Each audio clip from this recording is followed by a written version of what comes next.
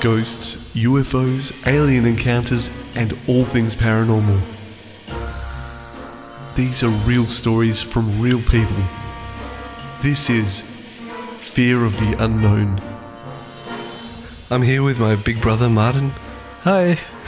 And we're just going to talk about growing up in like the most spook-free house and family you could imagine. But like at this point in your life, you know, when it comes to the paranormal, what's your kind of view on it, or what's your belief rather? Right now, at this point in my life, I'm open to it. I'm open-minded.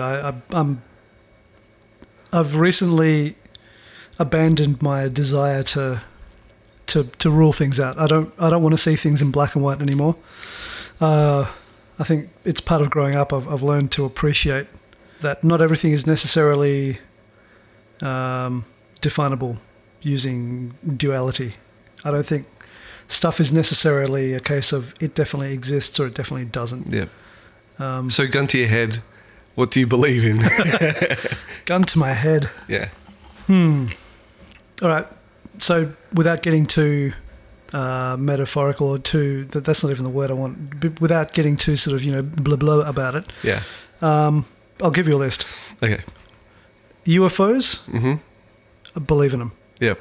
Aliens, probably believe in them. Uh-huh. I think, okay, 100% being totally believing and 0% is like no way. Mm-hmm. UFOs, 100%. Yep. Aliens, 70%. Okay, that's fair enough. Ghosts, it's under 50% for me. Okay. Yeah. But it's not zero. Yeah. But definitely not above 50% belief. Yeah. What else? All the various cryptozoological things that are out there. Yeah. There's a lot out there. That's something I haven't really talked about yet.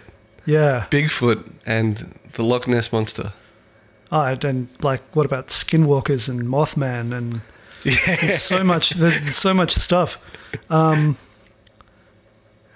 reckon I'm hovering at around 55-60% belief. Oh, damn. Because that's way more than I expected from you. Well, okay. You know, we're supposed to be healthily skeptical about everything because, you know, we're all so damn enlightened now because science and, you know, we're all euphoric in this moment, etc. Yeah, so you're sounding like me now. Damn. Yeah. Am I going to have to change the tone of my voice to... As the older brother, maybe I should speak a little higher now. What was I saying? I forget. But yeah, look, a lot of it... You're talking about skepticism. Yeah, skepticism. Yeah. So I think the stuff that people see, I believe that they saw what they saw. Right? Yeah. I believe that they've seen something weird and maybe they've taken a photo of it or they've captured it or something in some way, like, you know, like I don't know, like a phone video or whatever. Yeah. But I'm not necessarily sold on what it is. Yeah. Maybe it is some uncatalogued organism, some kind of creature we don't know about, or maybe it could be explained. Mm-hmm. That's where my, you know, I'm sort of above the 50% threshold on that, you know, because it's definitely something. We just don't know necessarily what. Yeah. I think what bothers me, and I've said this before about skepticism, is when someone goes, "I saw a man with a big trench coat with glowing red eyes standing in a tree." And, you know, and then they say, "Oh, well, you know, there is a type of owl that has reflective, you know, retina." And that's probably what they saw. Like when, that's the most annoying type of skepticism.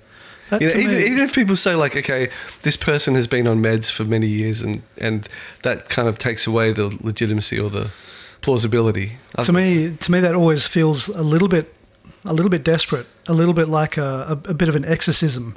Yeah. Like they want to take away the spooky because we're uncomfortable with spooky. Yeah. Maybe we need to learn to be comfortable. Yeah. With feeling that little slight twinge of fear about something. Yeah. Maybe that's normal. Maybe we should just allow ourselves to be familiar with it. Yeah. You know. I mean, there's probably some understanding to be gained through not trying to sweep it under the carpet all the time. of course, and another example of that is like it's only a few years ago that the U.S. government, first it was leaked, but then they properly declassified this this UFO footage that goes totally against physics. You know, like the way it was moving around, the way it was shot, and everything. And they're just like, "What is this?" And they admitted, what is it? And the first thing that scientists do is that they go like, okay, fair enough. Okay, we admit that there's UFOs, finally. Okay, we admit it. However, that doesn't mean that there's aliens, Yeah. And I think it's like, it's okay to say like, well, it doesn't mean that there's aliens. But it doesn't mean that there's not aliens. They just want to still have that kind of smug, like, we still know better than everyone else. It's carrying on the fine tradition of we can neither confirm nor deny. Yeah. That this is happening or has happened or did. Yeah, I know. But the way they say it is like, look, it doesn't necessarily mean there's aliens, okay? But, we don't think it's aliens because aliens go against, the periodic table of elements or whatever scientific people say. Yeah. I just made myself sound so stupid just now. Well, yes, of course, the periodic table it offers, irrefutable proof that aliens don't exist because elements. Look, I mean... It's all in the atomic weight. Oh, man. But anyway, like, look, growing up with us, nothing really spooky happened. But I remember you telling me, like, over the years you've said that there was a point in your childhood where you were just like, I'm afraid of being abducted. And you were, like, really serious. You were dead serious about being afraid of being abducted. When you were young. Aliens. By aliens. By greys, right? Yeah, greys. Tell me about that. Well... That was a long time coming, actually, when I think back on it, because I think like a lot of young kids growing up, at some point you find the paranormal section of your school library. Yeah. So I remember there were these great books. I think they were like Osborne classics. Yeah. There were these books that were like a big A4 format, lots of pictures, lots of really crappy illustrations of like a reptoid. Yeah, like here's one of the lizard people, and this is a grey, and this is all the different types of aliens. The Nordic elf looking alien, and then this blob that looks like a rock or a big pile of shit or something. I don't know what it is, And so, a catalogue of all the different aliens that people have seen, and this is what their homeworld might look like. And it was just some ridiculous illustration of some alien planet that just had no basis. In fact, it was just pure fantasy. Yeah. But the first time I saw one of these books in the library, I would have easily been like 7 or 8 years old. So I ate it up. I borrowed that book, and I remember I re-borrowed it 2 or 3 times because I was just so into this book, and I was just flicking through the pages, and like I was completely taken by this idea that there was something something that was life. Yeah. From a different planet in space, which was totally at odds with our religious upbringing, because we were taught to believe in a I guess pretty much a creationist universe, and we are the only ones that have been created, and so forth. I think we barely believed in dinosaurs. I think there was a point where they just avoided that topic. I think. Yeah, well, what do you do at a fossil record?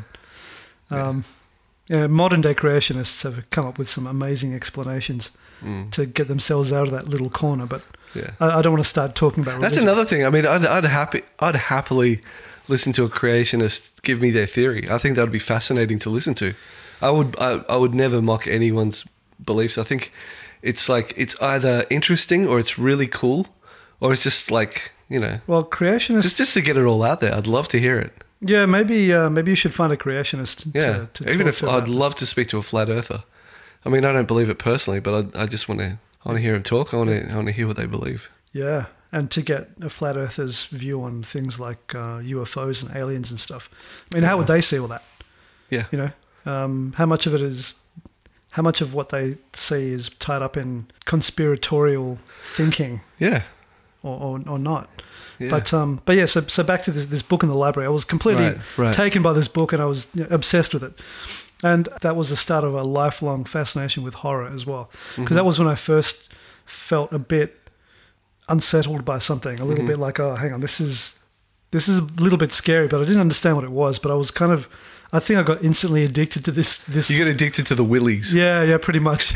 That's a really unfortunate turn of phrase, but let's go with that. Heebie-jeebies. The heebie-jeebies, yeah. So yeah, and you know, growing up, I spent a lot of time. Sorry, I can't let it go. Go on. A lot of time with willies. No, that's terrible. No, go on. Yeah, so I was interested in aliens for a good long time. Yeah. And eventually that was replaced with, I don't know, I was interested in building model aeroplanes for a while. That was my world for a good while, and then eventually that was replaced with music and so forth. Yeah. But at some point, I remember I was 13 years old, and yeah, it would have been 13 or 14, something like that. And the movie Fire in the Sky came out. Yeah. And I hadn't seen the movie, but it's based on a true story. It's the most compelling and with the most evidence of an alien abduction that happened to this guy Trevor Wallace. Right. Yeah. I see. Him and his co-workers they were lumberjacks. They were like coming back from a day of chopping wood. Yep. And they saw like a light in the trees, and they thought it could be a lightning strike fire. Yep. So they thought, well, let's go and try and put it out if it's there. They saw a UFO. The guy Trevor Wallace got out. It's just like a bad coincidence. He was like feeling all sulky at the time because he had a fight with one of these co-workers. So he was in a bad mood. Yeah, over a girl. Right. So he got out and they're like, dude, get back in the car. Don't be an idiot. And he's like, no, I'm gonna check this thing out. So he walks up to it and he gets hit by he gets too close. He gets hit by a tractor beam, which sends him flying through the air. The instant it touches him, he gets launched through the air, and everyone thinks he's dead, so they just bail. Shit. Hang on. So you're giving a synopsis for the movie now?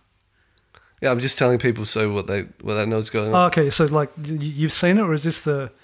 Are you telling the movie, or are you I'm telling the actual story. The story. Okay. Yep. Yeah.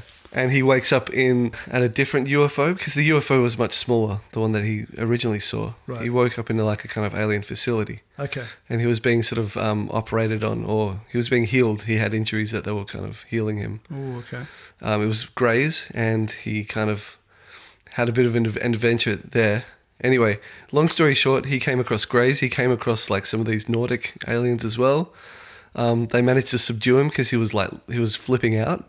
Right. He even tried to run into another room, and he sat in a chair with controls and tried to press all the buttons and stuff to, find a way to escape. Wow. And apparently there's like really low oxygen there, so the whole time he was like super panicking.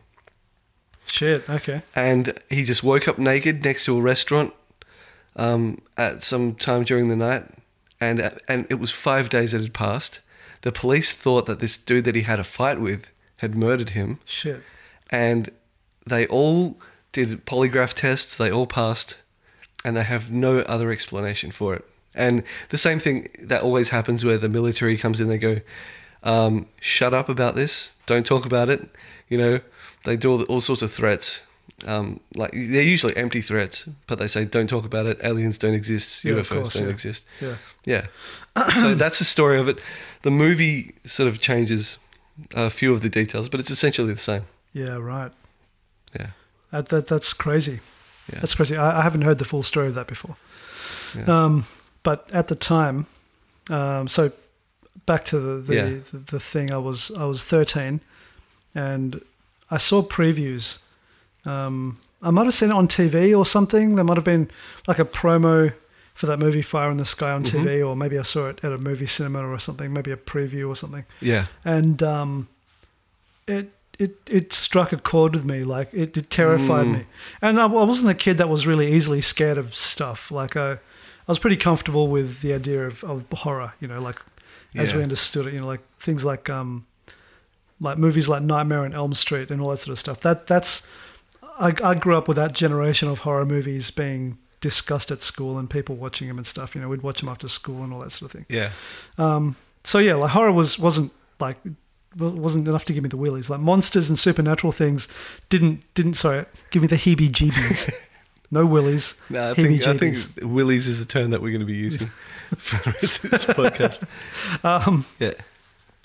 But yeah, for some reason, the thought of getting abducted, like seeing, I remember there was a scene. It's like I know the one. A Yeah. half second shot of a dude struggling underneath what looks like a plastic sheet that's holding him down, and it looks like he can't breathe. And you see some kind of a spinning instrument or something getting lowered down onto this dude, and he's struggling. You know, that's fucking horrifying. Yeah. You know, like that actually like had me legitimately scared. And like little 13-year-old Marty was just like, I went into this weird sort of, for about 2 weeks. I remember I was in a weird, almost dissociative state. No, not dissociative really, but I kind of, I didn't feel like I was in myself. I was so scared, and I was sleeping so badly and so preoccupied with the thought of getting abducted, especially at night. So I couldn't really sleep. I felt like I was just observing my life, you know, rather than living my life. And I remember it lasted for about 2 weeks. It was a strange feeling. It lasted like all day. As long as I was awake, I just felt, I don't know, it's like I was in some kind of weird state of anxiety or something. I don't know. This may really sound strange. This may sound silly, but a lot of people, when it comes to aliens, even just talking about UFOs and stuff, like you can talk about other like horror concepts, Yeah. and they'll be just like, "Oh, that's a bit scary," or "That's pretty chilling." Yeah. But for some people, and I'm not going to say, you know, that it's in your case it's so, but a lot of people have extremely strong feelings of deja vu and realism and PTSD when it comes to the subject of UFOs. Oh, really? Yeah. That's really interesting. You watched that documentary Witness to Another World? I did, the other yes. day? Yeah, just the other day, yeah. I didn't finish watching it, but like... You need to watch it to the end. Yeah. It's got to... Actually, and to whoever is listening as well, look it up and watch it. It's Witness to or Witness of Another World or something like that. I think it's Witness to Another World. Yeah. But it's about that boy growing up in South America who went out to check on his father's herd of sheep or something and has an alien encounter in a field. Like he sees a UFO and actually went up into the UFO and Climbed a ladder. Climbed a ladder, that's right. Climbed a ladder up into the UFO. And he said it was really interesting because the ladder was really, really cold to the touch, which is a detail which I would not have expected. But apparently it's super cold. And he climbed, he but not so cold he couldn't hold on to it. So he climbed up and he went inside the UFO, but just inside the threshold of the hatch or the opening in the side of the UFO, in the side of the craft. And there was some kind of a force field or a surface he couldn't walk through because he saw something happening inside, and he tried to walk into this, and it felt like he'd walked into a glass door or something, just like a bump, and he couldn't get through it. So, but he couldn't see anything. So it seems like there was something made of glass or a force field or something. But inside he saw a creature that looked like it was preparing food, like a creature that was just cutting up some meat, and another creature that was kind of acknowledging him and stuff. And so he was given this opportunity to just have a look inside the spaceship, and then something indicated to him. Can I just say something about this? I've watched the first part of this. This poor man is not lying. He believes what he saw. He's got all the signs of genuine PTSD. Like, this guy cries every single time he talks about it. Yeah, and that's one his thing. His voice is kind really of like obvious. His voice has been arrested to like. It sounds still very youthful.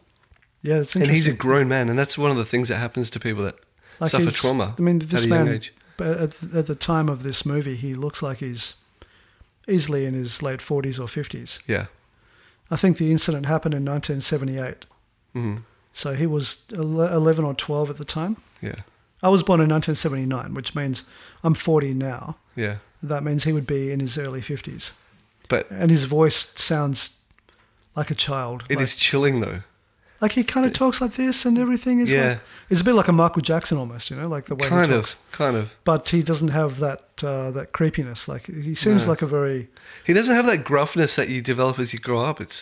It sounds like really, really youthful. That's the only way I can explain it. Yeah. It's not high pitched. It's like So it seems like you said, there's a PTSD sufferer, and he seems to be arrested his development is stuck in a childlike sort of state because this happened when he was a child still, and it was such an impactful experience. And he'd never heard of UFOs or anything. So. I had no idea what was going on. He had no basis for comparison. Even up until just before they asked him to do the interview. Yeah. He still didn't know know that other people had experienced this type of thing. His first round of interviews when he was maybe a teenager. Yeah. So, which is a few decades ago now. So, and then the documentary takes place in the present day, probably shot, within a couple of years ago, I guess. Right. And it catches up with him as an adult and just tries to get a little bit of detail about what was going on. And I've got to say the documentary maker is very sympathetic to the guy, so he's not sort of exploiting his story or anything like that. Yeah. But I don't want to give too much away because it's definitely worth a look. Definitely worth checking out. But you were sorry before I interrupted you. You were talking about the encounter itself. Yeah, the encounter itself. Yeah, and I guess the details of the encounter they don't appear to be all that significant, apart from the fact that it almost seemed to be a look at just a scene of domesticity inside of a spacecraft. Mm-hmm. Right. One of them was cooking something. It was just cutting up some meat. Yeah. And it's an interesting detail, cutting up meat. Yeah. And somebody asked him, so was there blood? What was as though the question was to imply, was there some kind of carnage occurring? It's like, no, it was just a piece of meat. Mm-hmm. I guess, if someone carves up some steak to cook at home or something, that's what it seemed to be. And then the encounter ends with him, I think he was communicating telepathically. Yeah. With one of them. And it was made known to him that it was time for him to leave. Mm-hmm. And so he scrambled out of the spacecraft as quickly as he could. It seems like he almost got trapped inside because the door was closing on him or something like that.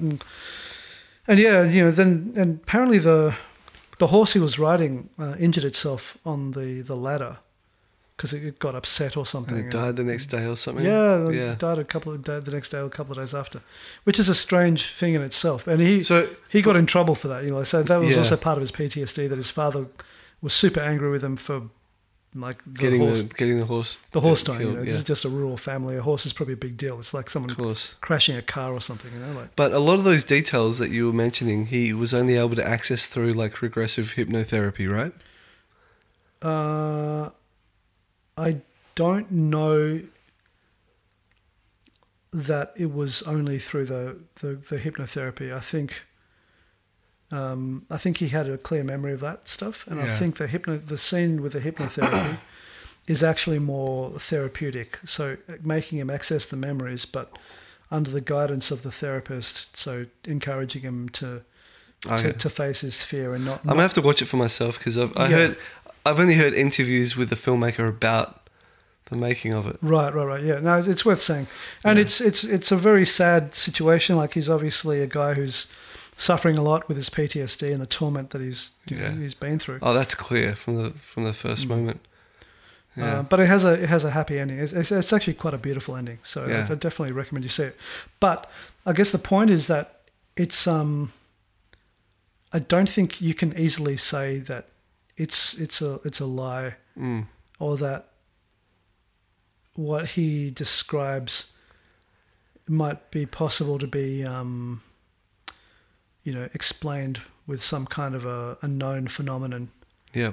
It's not like an owl with reflective eyes in a tree. This is a pretty clear physical thing that happened to him, Mm-hmm. But I mean, look, to give a little bit away about the ending, he does re-establish ties with his roots because the boy was, he did have a lot of native blood. I believe, was it Colombian or where was the story? I can't remember. But he lived his life as a hermit, just with animals, right? Pretty much, yeah, because he was unable to have normal friendships with people or relationships because he was just so fucked up from what happened. Yeah. But so he kind of reestablishes his tribal roots and a lot of the answers to his resolution lies in the spirituality of his tribe, like through the guidance of a shaman, and there's a ritual that they undergo. It's like a naming ritual, I guess, and so many cultures have rites of passage that are along those lines. Like to find someone's name, or to find your totem or something like. So many cultures have that. Cultures have that type of thing. Yeah. So he undergoes a similar process, and that sort of helps to bring about a resolution. And I've just given away the ending.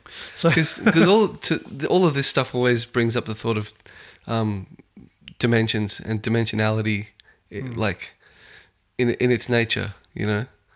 And I have a suspicion that one day we're going to figure out that a lot of spiritualism is just a deeper form of, it's within the realm of science. It's just something that hasn't been discovered yet, As though what we think of as being extraterrestrials from a different location in the universe, maybe just from a different frame of reference or a different dimension, or attach sciencey sounding jargon here. Yeah. So maybe it's just a matter of like vibrational frequencies, man, or something. Could be. And I say it flippantly, but maybe it does amount to something like that. Yeah. Maybe what we see as aliens have just got the technology to move between one space of existence and another. Maybe it's not great distances that are being travelled. Maybe it's just different dimensions. But I mean, I don't want to use the word dimension. I feel it's kind of oversimplified and overused, but that's kind of the only word that I have easy access to now. But however, there are a couple of star systems that are brought up a lot. Oh, that's true as well. And that's at Zeta Reticuli, whatever it's called. Yeah. And somewhere near Orion. Those two places are always brought up. Yeah, that's interesting. Yeah. I don't really know enough about it to sort of say, okay, that's conclusive, but I wonder how much, when people keep bringing up the same star systems, I wonder if they bring it up only because they've heard someone else bring it up, that's it. If there's a Chinese whispers element to it. Yeah. I don't know. Zeta Reticuli. Yeah. Yeah. I mean, there's some stuff that's like, it seems so bullshit, and it's so easy to laugh at. And I was laughing yesterday. I watched this thing where this dude was interviewing people that believe that they claim, at the very least, they claim to speak to aliens. Right. And it's so ridiculous that it's like they're being fucked with. Yeah, because they start to channel, right? And they go, "Hello, my name is Nebulon. I come from this planetary system. We've come to tell you, people of Earth," and then they have this kind of grand message. Okay. It's something that sounds so 50s or 60s sci-fi. Just big It's grade. ridiculous. And it's like, what could possibly make you think that, if you're faking it, right? I'm thinking to myself, what could possibly make you think that people aren't just purely mocking you? Either they're nuts, and this is something that a recurring thing that's brought up. Yeah. That there's a type of either alien or being out there that seems to really enjoy fucking with humans. Just messing with them. Yeah.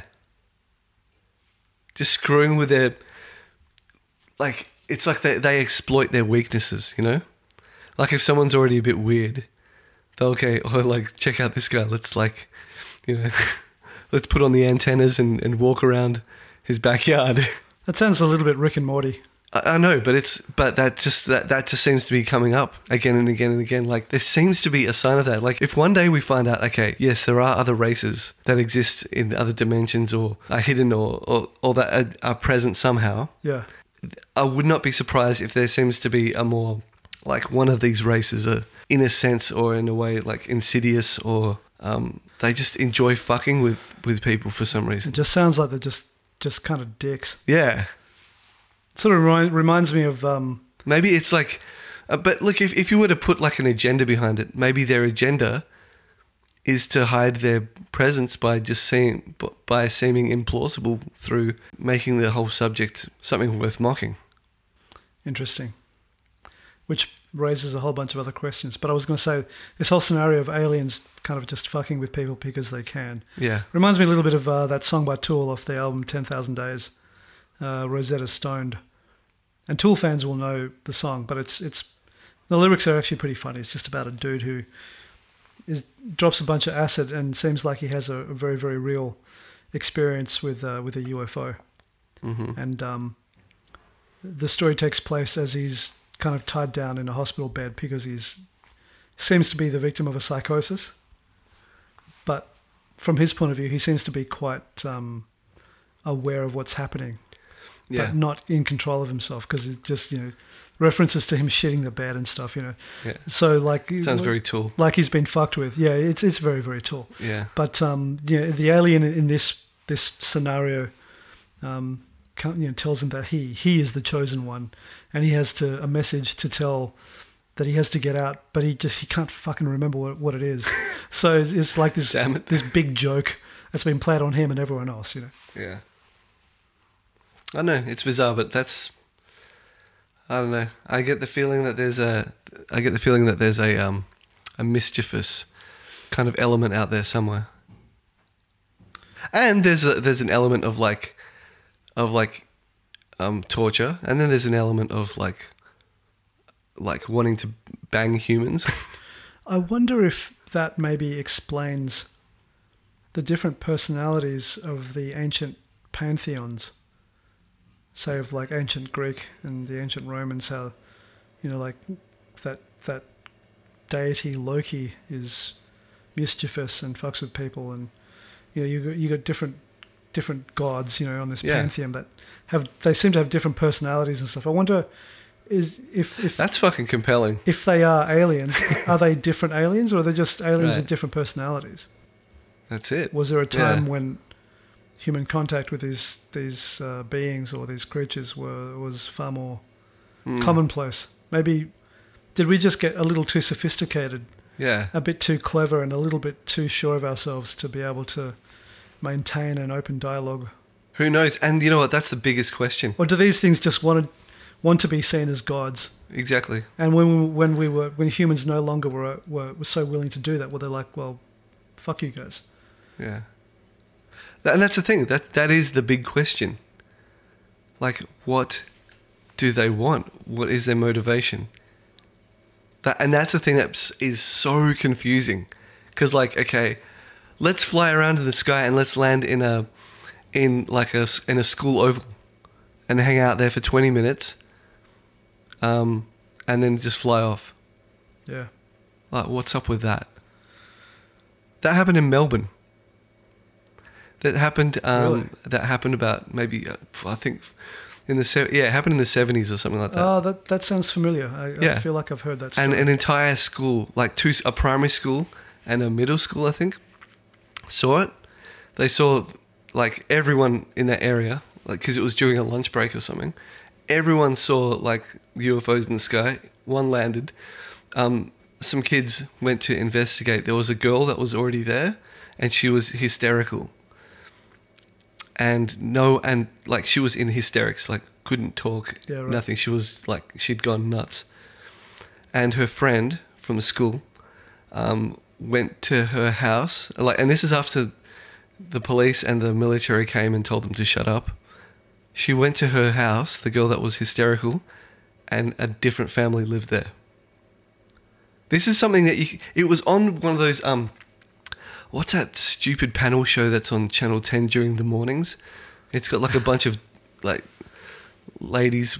It's like The View, but the Australian version. I'm out of touch with. Yeah, it's terrible. Daytime TV. But they interviewed like three of the ladies that were there. Oh really? And they're just like, it happened. Like it doesn't matter what anyone says, it happened.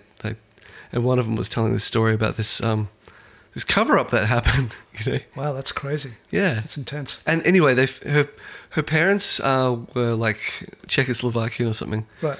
And so eventually they were able to track this lady down as an adult, Yeah. but she still refused to talk about it. Shit. Yeah. So, like, that's a big question, isn't it? Like, what the hell are they thinking? You know, are they? A lot of people say, oh, they're here watching us and examining us, but no, it seems like they're feeding themselves through different things.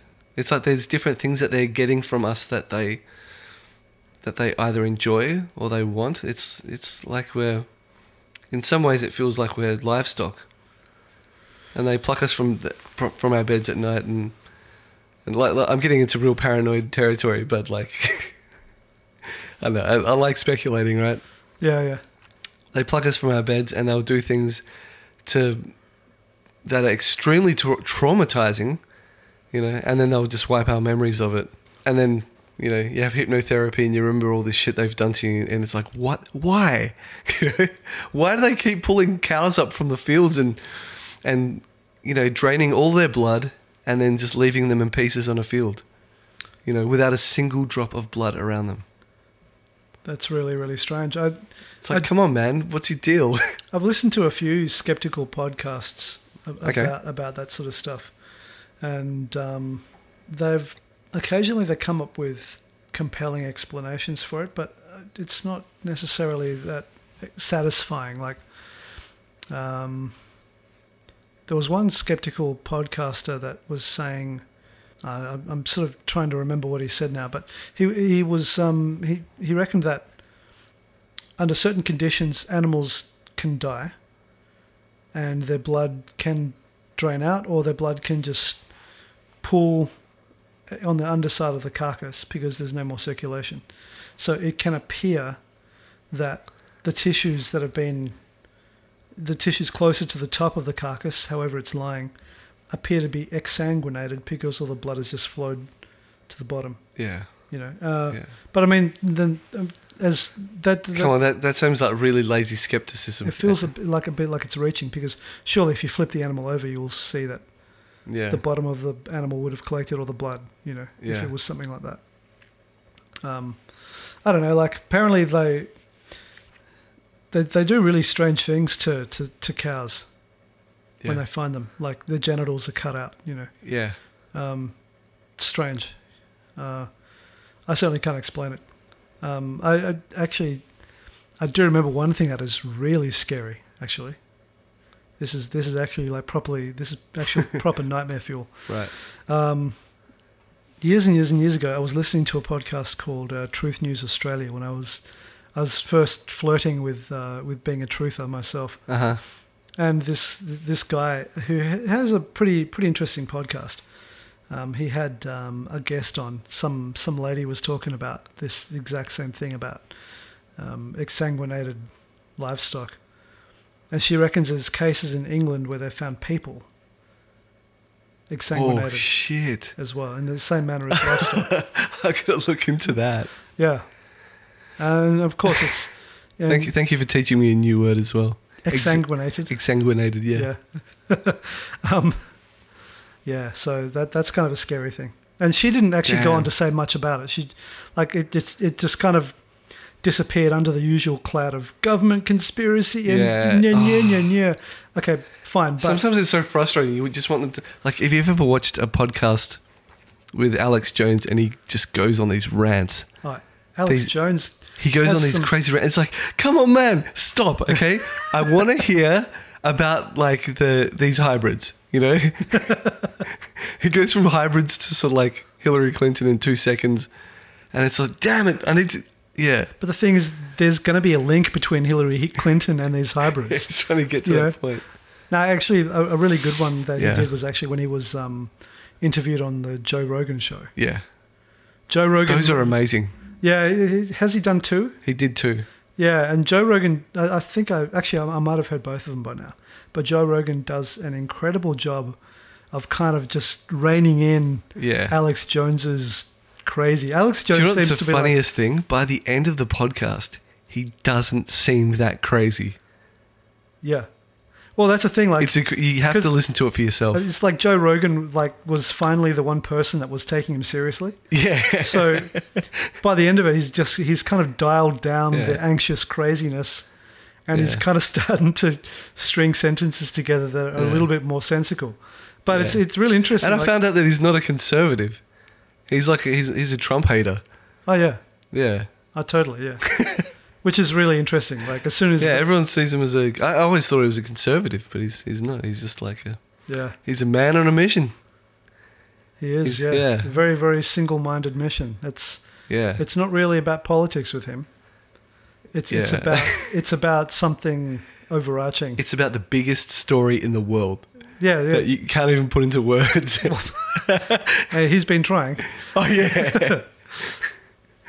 Yeah. Look, to be fair, I haven't heard that much Alex Jones. I mean, same. the only time I've actually given him any time really was on the Joe Rogan podcast. Yeah. And then before that, I've been exposed to literally 10,000 memes about him. Yeah. So I just probably like 99% of the people out there just thought of him as a bit of a fool, just a bit of Yeah. a strange, Look, crazy guy. he like everything about him is out of context. Even if you're like in there in front of him and you're looking at the context, he doesn't provide any. Yeah. You're looking for context. So he just says a whole bunch of mad sounding stuff. But like if you look into each one of those things separately, it's all based on stuff that's public like you can access that information. Because like Alex Jones's like thought process, it's kind of like Batman solving a riddle. It just make these weird leaps of logic, like non sequitur after non sequitur, to somehow, Sherlock Holmes' way into proving that it was the Joker all along or something. Like, that's kind of how Alex Jones rants. It's just if you don't know what he's actually talking about, it sounds batshit. Yeah. But okay, let's go back to the UFOs. Right. Okay, this is something that just came to mind. It's an example of one of those things that should be just like scientists should be like climbing and scrambling over each other to figure out what this shit is. Right. Like when I was in high school, one of the first sort of semi-viral videos were just, E-Bombs World, you could watch like weird and cool videos and just stuff like that. Yep. There was this one dude who's like, I guess he was like a, what do they call them? Like he's a black Israelite or something. Oh. Something like that. Anyway, he calls himself like Yahweh or I can't remember exactly. Right. Anyway, this dude, he would speak in gibberish and he could make orbs appear in the sky. Right. And so a news crew went out with him to a place that they chose. All right, it should still be on the internet. You should be able to find it on YouTube. But it's this black guy, and he's like, and I think he calls God Yahweh. I think that's right. That's the thing. That's where the connection is. Yep. Anyway, he starts. I'm not sure if he's speaking in Hebrew or if he's just like, speaking jibber jabber. Might be ancient Aramaic or something. Or whatever, yeah. It just sounds like it's going, and like within a couple minutes, the news camera points to the sky, and I have to remind you once again, they put him into a car, they drove to a location of their choice at their time, at the time that they chose, and they said, all right, do it now. And he did it. And so, like, the cameras point up, and there's a friggin' orb just above them. No fucking way. Yeah. You should find a link to that. Yeah, and I have to find a link. Include it in the description for this podcast. Yeah. Because aside from just hearing my own wonderful voice, I want to go back and watch that video, man. That sounds... That sounds off the hook. And I think he's still kicking, but that's just one of those things. What, that dude? Yeah. The orb summoner. Yeah. Wow. It's incredible. Shit. And it's like, no one gives a crap about that. You know, and there's like heaps of stuff. Have you heard of the lights over Phoenix? No, not specifically. That's a recent thing where, How recent? like, let me just look. I need a fact checker. Do some internet fact checking. Yep. 1997. Okay. There were a series of, it says here, the Phoenix Lights were a series of widely sighted unidentified flying objects or UFOs observed in the skies over the US states of Arizona, Nevada, and the Mexican state of Sonora on March 13, 1997. Everyone fucking saw it. Yeah. It was like one of those things that's ridiculously obvious. Anyway, the three states, Arizona, Nevada, and then south into Mexico. Yeah. Okay. Everyone saw it. And what the military said was like, oh, they were just like flares. That's the best kind of story they could come up with. Well, click on that first link, skeptic.com, saying that so few sightings have been so thoroughly investigated by reporters and so well debunked. Like that's... what's their debunking like? Well, that's a different podcast. It is, yeah, but look, I've heard a lot of the rhetoric of these debunkers. Yeah.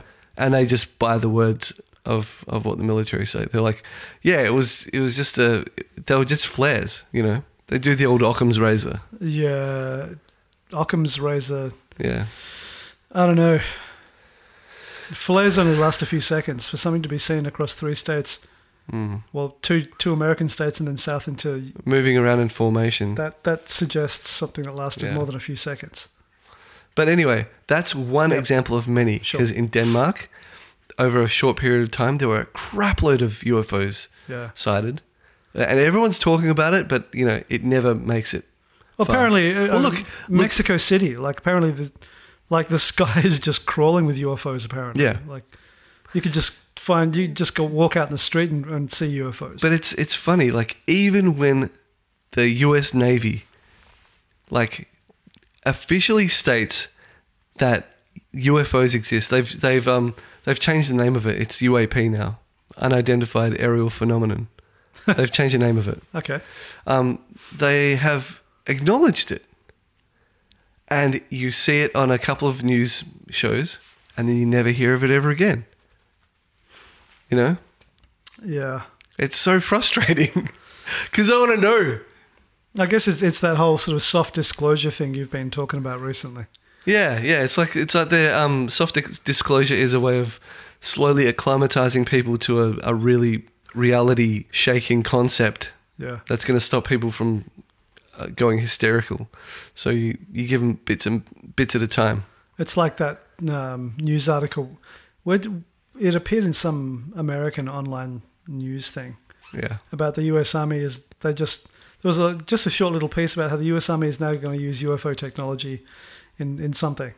Yeah. Just really matter of fact. Yeah, they're going to use UFO technology. Yeah. You know, and then the press release statement is like, yeah, we're going to be using UFO technology, blah, blah, blah. Okay, that's all for today. Everyone have a good day. Yeah. Or like how earlier this year, what's his name? The guy from Blink-182? Yeah. He quit the band to start this kind of UFO alien, what do you call it? Like academy? Yeah, it's called it's called something like To the Stars Academy, something like that. What? Yeah. And he has a contract with the government that is available online. You can see this contract that they have. A contract for what?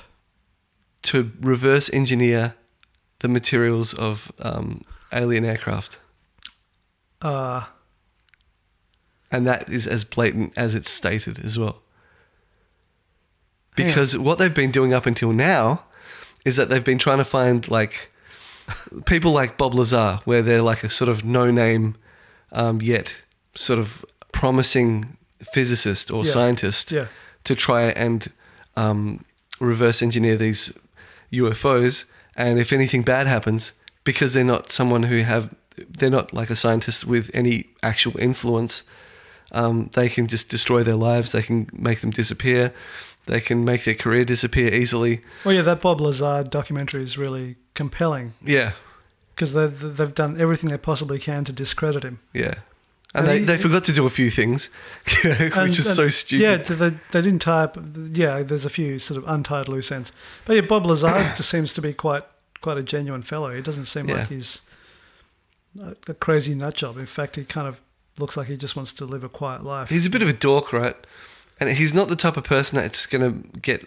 He's not like an influential sort of person. Yeah, he doesn't have that charisma to be Yeah. a celebrity scientist. And I think or that's something. exactly the type of person they're looking for when they want to let someone in on a secret. Yeah. They find someone that's a bit like, that's going to be easily ignored Yeah. Gotten rid of. rid of or discredited, and it's probably just far easier to discredit somebody than having to orchestrate a disappearance. Yeah. Perhaps, I don't know. Who knows how these people think? Yeah, exactly. I think that's the best thing they could do. That's the most powerful thing they can do. Leave a crazy man with his crazy story, Yep, for the skeptics to go, crazy man. Yeah. So just to restate this, the guitarist from Blink-182, what's his name? Tom DeLonge, was it? Tom DeLonge, yeah. Right. He has an academy called To the Stars. To the Stars. I think, And To the Stars has a contract with the US government to reverse engineer alien technology. Yes. And all of this information is published through major news publishers. Right. Now, the fact that they've got Tom DeLonge, who is the guitarist from a... Well, that's another thing that makes it punk sound band. stupid, right? I know, it's ludicrous. Like, why? But this guy has been serious about UFOs, and he invested all of his money. He was at the point of bankruptcy Wow. because like Blink-182 made a shit ton of cash. Yeah. Especially because he was like the main songwriter, one of the main songwriters. Yeah. And he put millions into this To the Stars Academy. He was so won over by it. And he just comes across as a crazy guy. So it's just easy. So they're like, hey, let's choose this guy. It's like... Because I was talking to a friend and I'm like, what do you think about this? And he's like, well, come on. It's the guy from Blink-182. Come on. As if that's like, It's far too easy to do that. Yeah. It's far too easy to say that. But it's genius. That would be such a great way of covering your trail slightly, by giving people this sense of kind of, That's just bananas, man. Yeah. That's one of the craziest things I've ever heard of. And I'll be interested to see how this develops. Yeah. If people are going to remember the To the Stars Academy, because it's such a silly name as well. It's To the Stars. It's kind of dorky, It's just like To the Library, Excelsior, Yeah. Just strange. Yeah. Have you heard of Skinwalker Ranch? I have. What have you heard about it? Well, I'd like to read up a little bit on Skinwalker Ranch because I've Yeah. I've heard a little bit about it. It's come up in some of my skeptical and otherwise podcasts that I've heard over the years. That is another huge conversation. It is, yeah. That's so like we're going to have to wrap. We're almost running out of time. Yeah, but okay. I'd love to come back and just talk some more about this stuff. That is crazy. That's it. Yeah. There's also cryptozoology that we've got to get into. Oh yeah. And that's a whole other Encyclopedia Britannica's worth of amazing, strange, compelling stuff. Men with dog heads. Yeah. People with dog heads. Yeah. And like Hang on. People whose heads are dogs. Like dogs' heads on people. Yeah. So human body from the neck down. Yep. Neck up. Yep. It's a poodle. I don't know if it's poodle. Or a terrier or...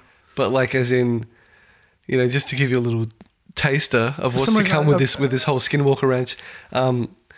Skinwalker Ranch is like the number one paranormal hotspot in America at one point.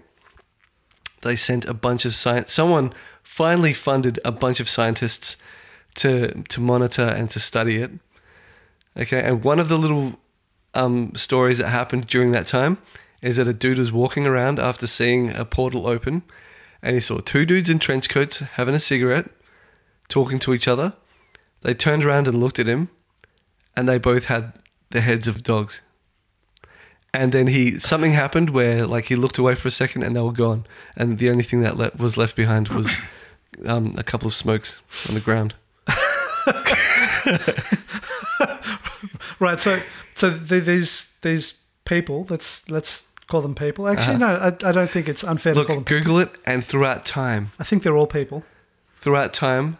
dog-headed humanoids have appeared. Anubis. Everything, yeah. All the way until now. It's freaking weird, man. That is very, very strange. Yeah. But it's on an equal level of strangeness too. A lot of medieval illustrations and even Renaissance era, Yeah. what do they call it, camera obscura type paintings and all that sort of stuff Mm-hmm. that have UFOs in them. Yeah. Orbs in the sky floating around, cigar-shaped objects. There's one illustration that even has like this big triangular thing, a black triangular thing that looks like a fucking Imperial cruiser from Star Wars. There's a montage of all those paintings at the start of The Witness of Another World. Yeah. Why don't you Documentary. quickly Google the title so you can get the actual accurate title there? Yeah, Witness of Another World. Yeah, Witness of Another World. Yeah. And it looks like it came out this year, actually. It looks like it came out in July. Yeah. So I definitely went check through a that out. phase of watching as many UFO documentaries as possible. Right. And I was like, man, I sort of ran out of stuff. Even though I'm sure there's heaps I haven't seen, but like the stuff that I could easily find. Yep. And I just did a search for what is the best UFO documentary. And they said Witness of Another World. It's actually very, very good because Yeah. I think we've all grown up with kind of weird, dorky UFO documentaries Mm-hmm. with weird music and poorly recorded voiceover and stuff, you know. Yeah. But this is actually it's got high production values, which helps in telling the story a lot. Yeah. So aside from being, No, it looks, and it's shot stunningly. Like, yeah, actually the reenactment shots Yeah. are actually like they've got a bit of a dreamlike quality to them, but I think that's probably necessary for the storytelling. yeah, But it all looks very nice. It's all done cool. very nicely. It's yeah. Look, just watch it. It's very. Yeah, I'm very gonna finish watching it. if you're interested in aliens and the paranormal, it's an excellent stepping stone. Yeah.